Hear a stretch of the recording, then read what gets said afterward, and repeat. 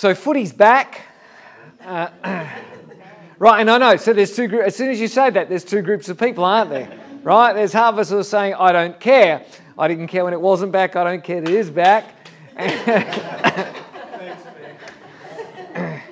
But then there's another group who are like, yes, yes, that's right. Those people.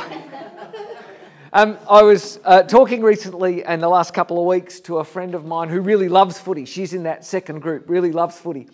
And she was saying she loves when footy's back because she actually gets to focus on the game of footy. And she was saying that as a footy fan, that time between the seasons, she finds herself growing increasingly frustrating because all the talk about footy really has nothing to do with the game of footy. You know what I'm talking about? There's all this media and all this talk about all the off-field dramas that happen around footy and all the recruitment things and who's going to coach here and who's going to coach there and who's going to play here and who's going to play there, and there's all the injury things that, is this person going to be right for the season? And someone gets injured in training and now they might not be playing for the season. There's all this talk, and she says that finally, when the games actually start and footy gets here, for her it's like this relief that we actually get to watch and to talk about footy. And my guess is that whether you like footy or whether you can't stand footy, all of us know that feeling. That feeling of just being able to focus really on the thing that we want to focus on. Because all of us probably, I'm guessing, know the flip side of that feeling when our lives become overcome with the details, with the extra details around things. You know what I'm saying? We find ourselves talking and thinking and doing all this stuff around whatever it is in our life, and we're kind of missing the actual main thing. Maybe it's you and your kids, or you and your family. There's all this stuff going on in the house, and all getting kids to here and doing this and sorting out uni and whatever. And you find yourself going, we've actually lost the focus on the relationships and the people. Or in your workplace, you get so tied up with emails and meetings and whatever that all of a sudden you catch yourself and think, why am I working? This is not. There's a whole other purpose to my work here that isn't about answering emails and getting to meetings and ticking off spreadsheets. There's something beautiful about getting back to the heart of something. There's something beautiful about rediscovering or reclaiming the simplicity or the original purpose of something in our lives. Today we're finishing our journey through the book of Galations. And if you've missed anything, and many of us have, you missed anything along the way, as we say every week, you can catch up. All of our messages are online, YouTube and Apple Podcasts and Spotify. But let's recap the story so far. And if you've been here every week, you know parts of this recap. But to recap the story so far, we call Galations a book of the Bible. It's not a book, it's a letter. It's a letter that the Apostle Paul wrote to a group of Christians, a group of small churches in the area of Galatia in around about 49 AD. That's why it's called Galations, because it was written to people who lived in Galatia. The people who lived there were the Galatians. We've said that is a part of the world that is now in modern-day Turkey. So if you kind of open up your Google Maps and find Turkey, that's where we're talking about. That's where these people lived. This is a group of churches that Paul himself started. He travelled to the area only a year or two before, shared the good news of Jesus, shared the amazing story of the resurrection, and through the power of his testimony and through miraculous power of the Holy Spirit, people came to believe in the truth about Jesus. And those people were organised into little churches. They didn't have a name for their church. They didn't have buildings. They didn't have any of the things that we think about as churches. They were little groups of Christians who were meeting together to grow in their faith and to celebrate who Jesus was. But after Paul leaves that area, after he moves on to where God's calling him next, other people come into those little baby churches. And they start teaching different things. And amongst the different things, and probably as far as Paul's concerned, chief amongst the different things, is they're teaching these little churches in Galatia that if you want to be a Christian, if you want to follow Jesus, you also have to be a Jew. If you want to live the Jesus way, you've also got to live the Jewish way.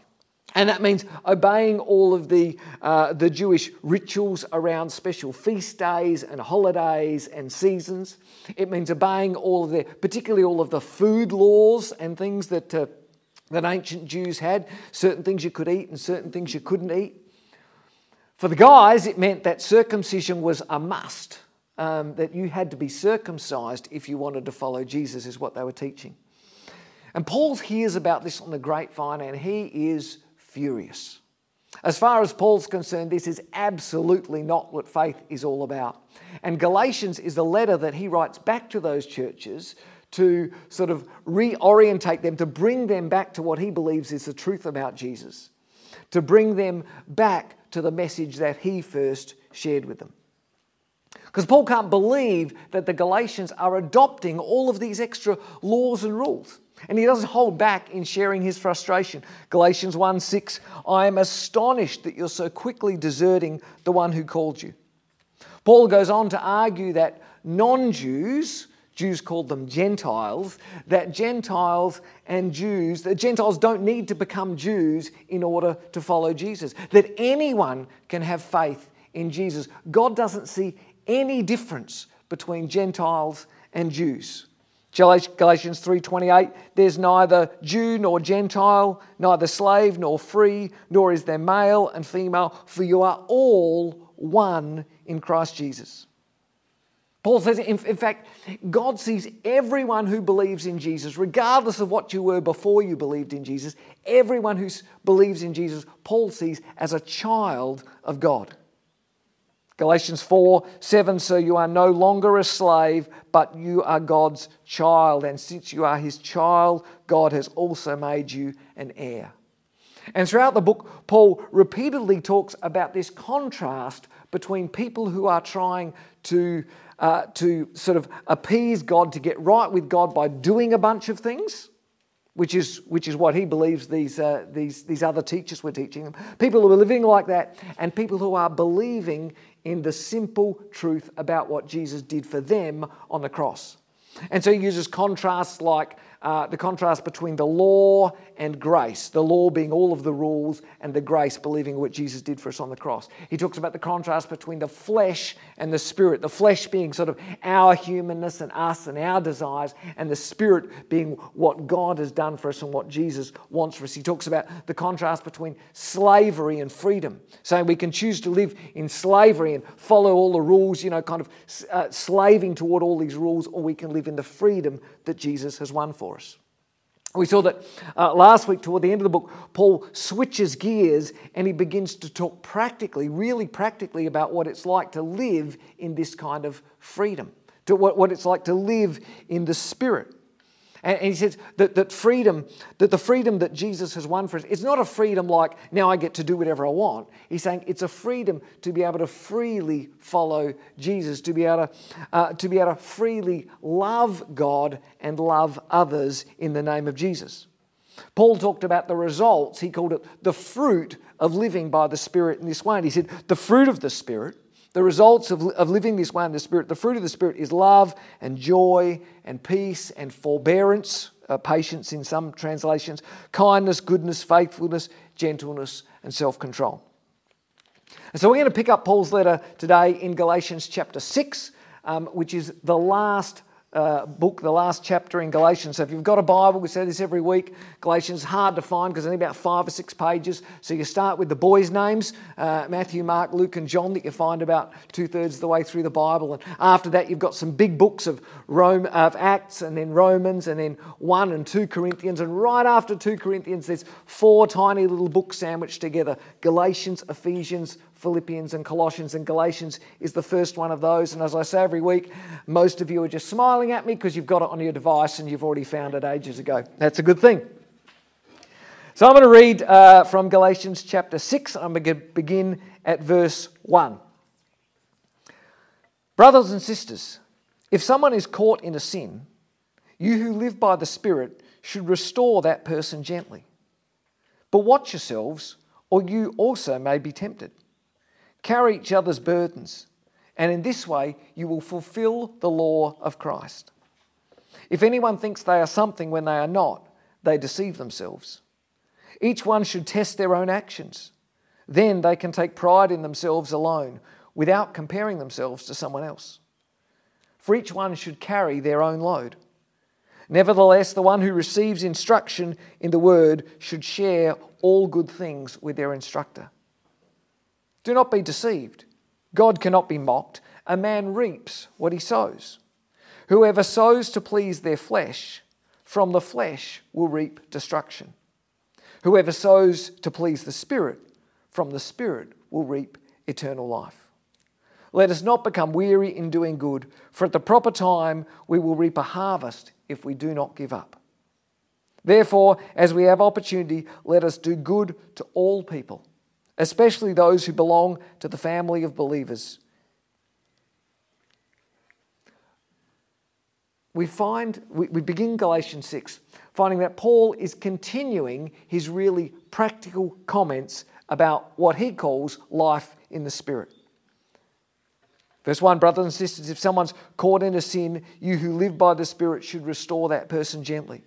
But watch yourselves, or you may also be tempted. Carry each other's burdens, and in this way you will fulfill the law of Christ. And so some of you should be asking, what's the law of Christ? What's Paul talking about? We read the law of Christ last week in chapter 5, verse 14. For Paul, the law of Christ is the law of love.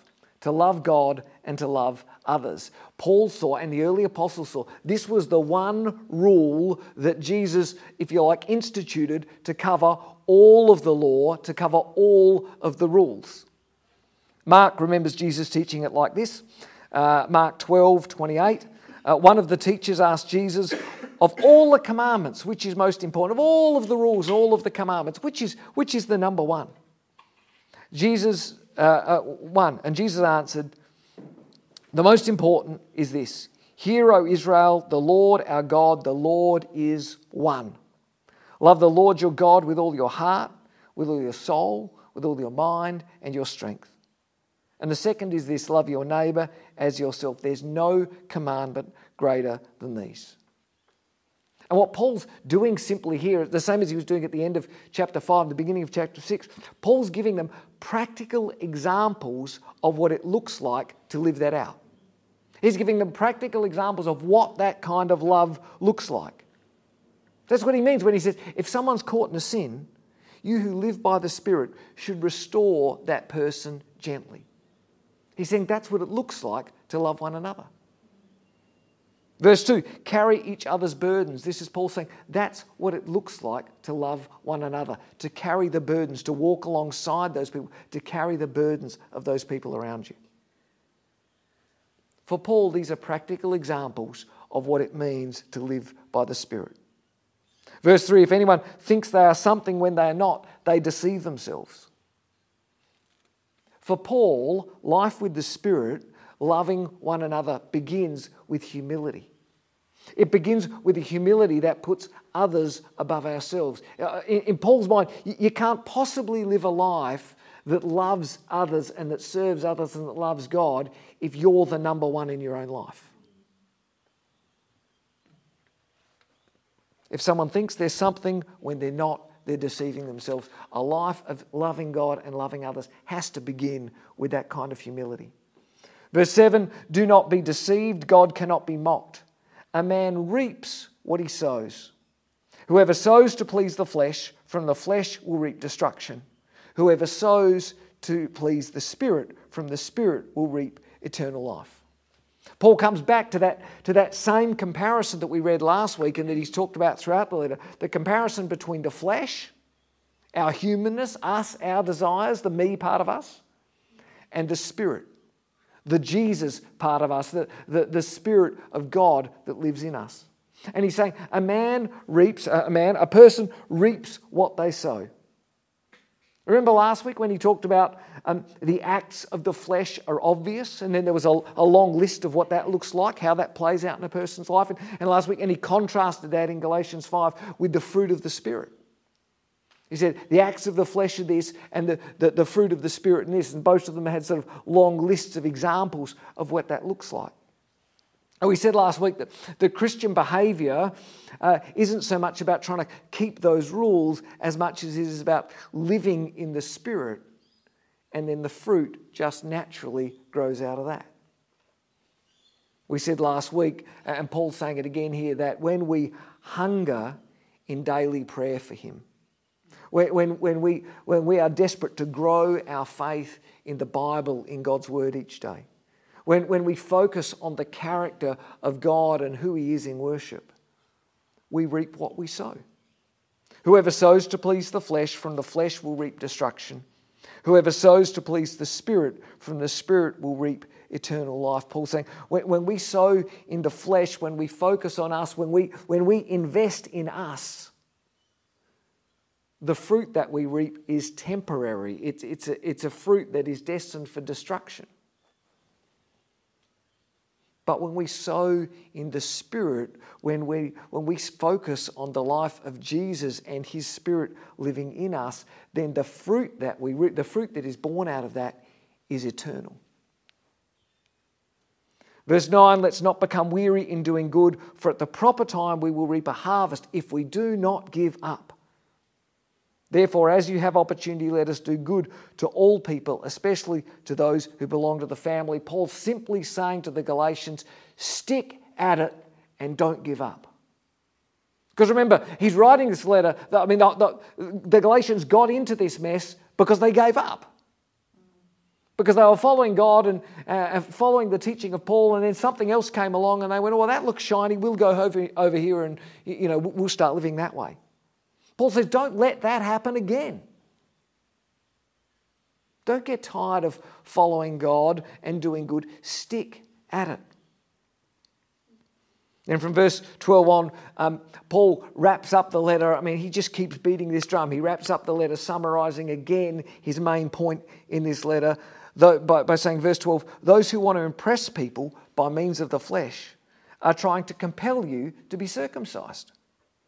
The only reason they do this is to avoid being persecuted for the cross of Christ. Not even those who are circumcised keep the law, yet they want you to be circumcised that they may boast about your circumcision in the flesh. He's saying, don't try and impress other people. Don't try and impress God by following the rules. After all, even those that are following the rules and that are telling you, they don't actually follow all the rules. Those people who are telling you you've got to follow all the rules, they don't follow all the rules. Verse 14, may I never boast except in the cross of our Lord Jesus Christ. He's saying these people, they're telling you to follow all the rules, and they're kind of boasting about how they follow all the rules. He's saying, you know what? I don't want to boast about anything. I'm not going to stand here and tell you how good I am following the rules. The only thing I want to boast about, the only thing I want to sort of hold up and be proud of in my life is the presence of Jesus in my life and what He's done for me. That's the only thing worth boasting about. And finally, Paul concludes with some short words of sort of prayer and blessing over the people. Verse 16, peace and mercy to all. Verse 18, the grace of our Lord Jesus Christ be with your spirit, brothers and sisters. Amen. And so we find ourselves, as we've done each week, saying, so what does that mean for me? As I've often said, we're not Galatians. Most of us are probably not having arguments this week about whether we should circumcise the men in our life or not. If you are, you really need some help. Just saying. The Galatians were a group of people. They were a church that had a very specific problem. That there were people telling them that in order to be Christian, they also had to be Jewish. Paul's letter didn't go viral because there were Galatians everywhere.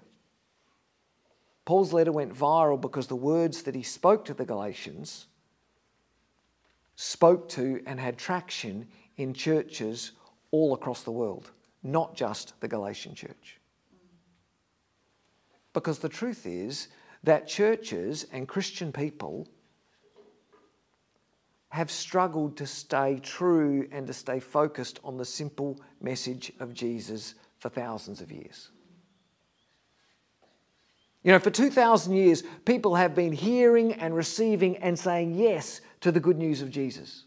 They've been listening to the story about a man that lived, that said he would die and rise again, that he was executed, and he actually did rise again. People have been hearing that, they've been believing in that, they've been discovering the new life and the freedom and the joy and the hope and the purpose that comes from living in that. And for 2,000 years, people have been forgetting that. They've been believing it, and then things happen in their life, things crowd in on them, and they find themselves drifting from that simple truth and from that lifestyle. They start living a life based on the rules. They drift back into, well, if I do this stuff, I'm going to look good. God's going to like me. Other people are going to like me. They drift into that sort of life, and then they start, sometimes not even deliberately, they start sort of pressuring other people to live that same kind of life. Well, you'll be a good person if you obey the rules the way I obey the rules. Galatians is a reminder that we should, as a wise man said to me once, stop that. Stop that. Don't do that. Don't live that way.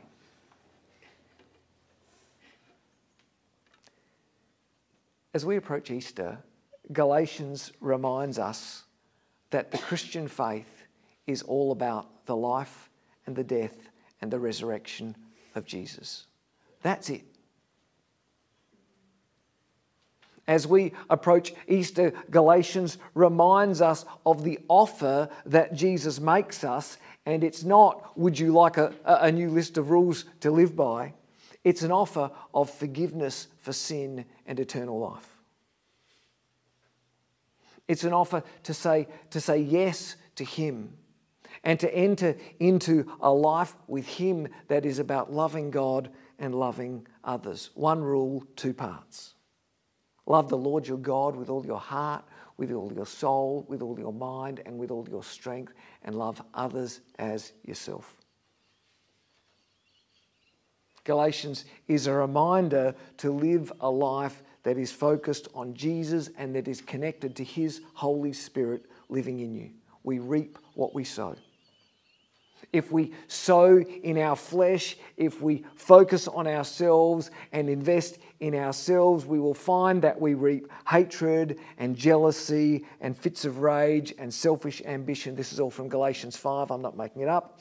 And dissensions and envy, maybe impurity and drunkenness and sexual immorality.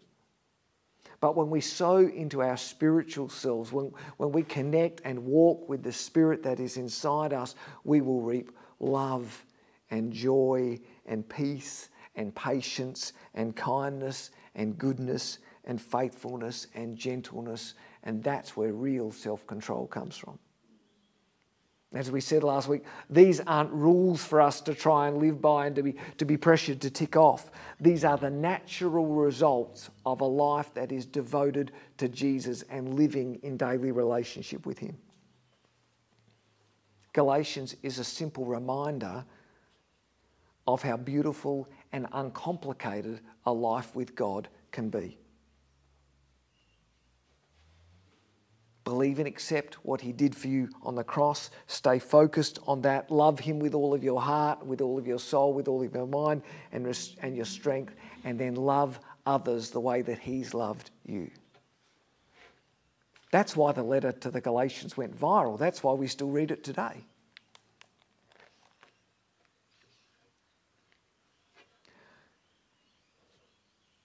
And we wanted to spend some time in Galatians because, quite frankly, we want to be that kind of church. We are fiercely determined to stay true to that simple message. Fiercely determined.